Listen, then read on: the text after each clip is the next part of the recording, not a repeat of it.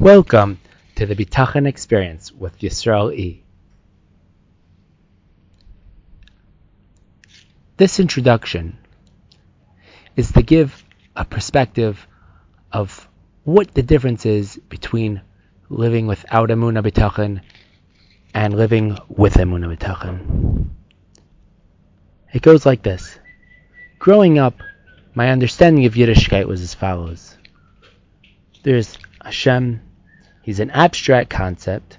For sure, I would go in the derech of my Abbas and I would die al Kiddush Hashem. I'll stand strong in the face of Shmad. But then there's something separate, my life.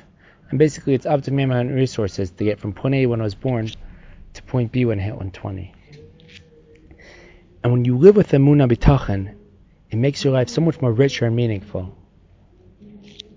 And together, in this series, we're going to learn how to bring Hashem into our life and to tap into that amazing energy.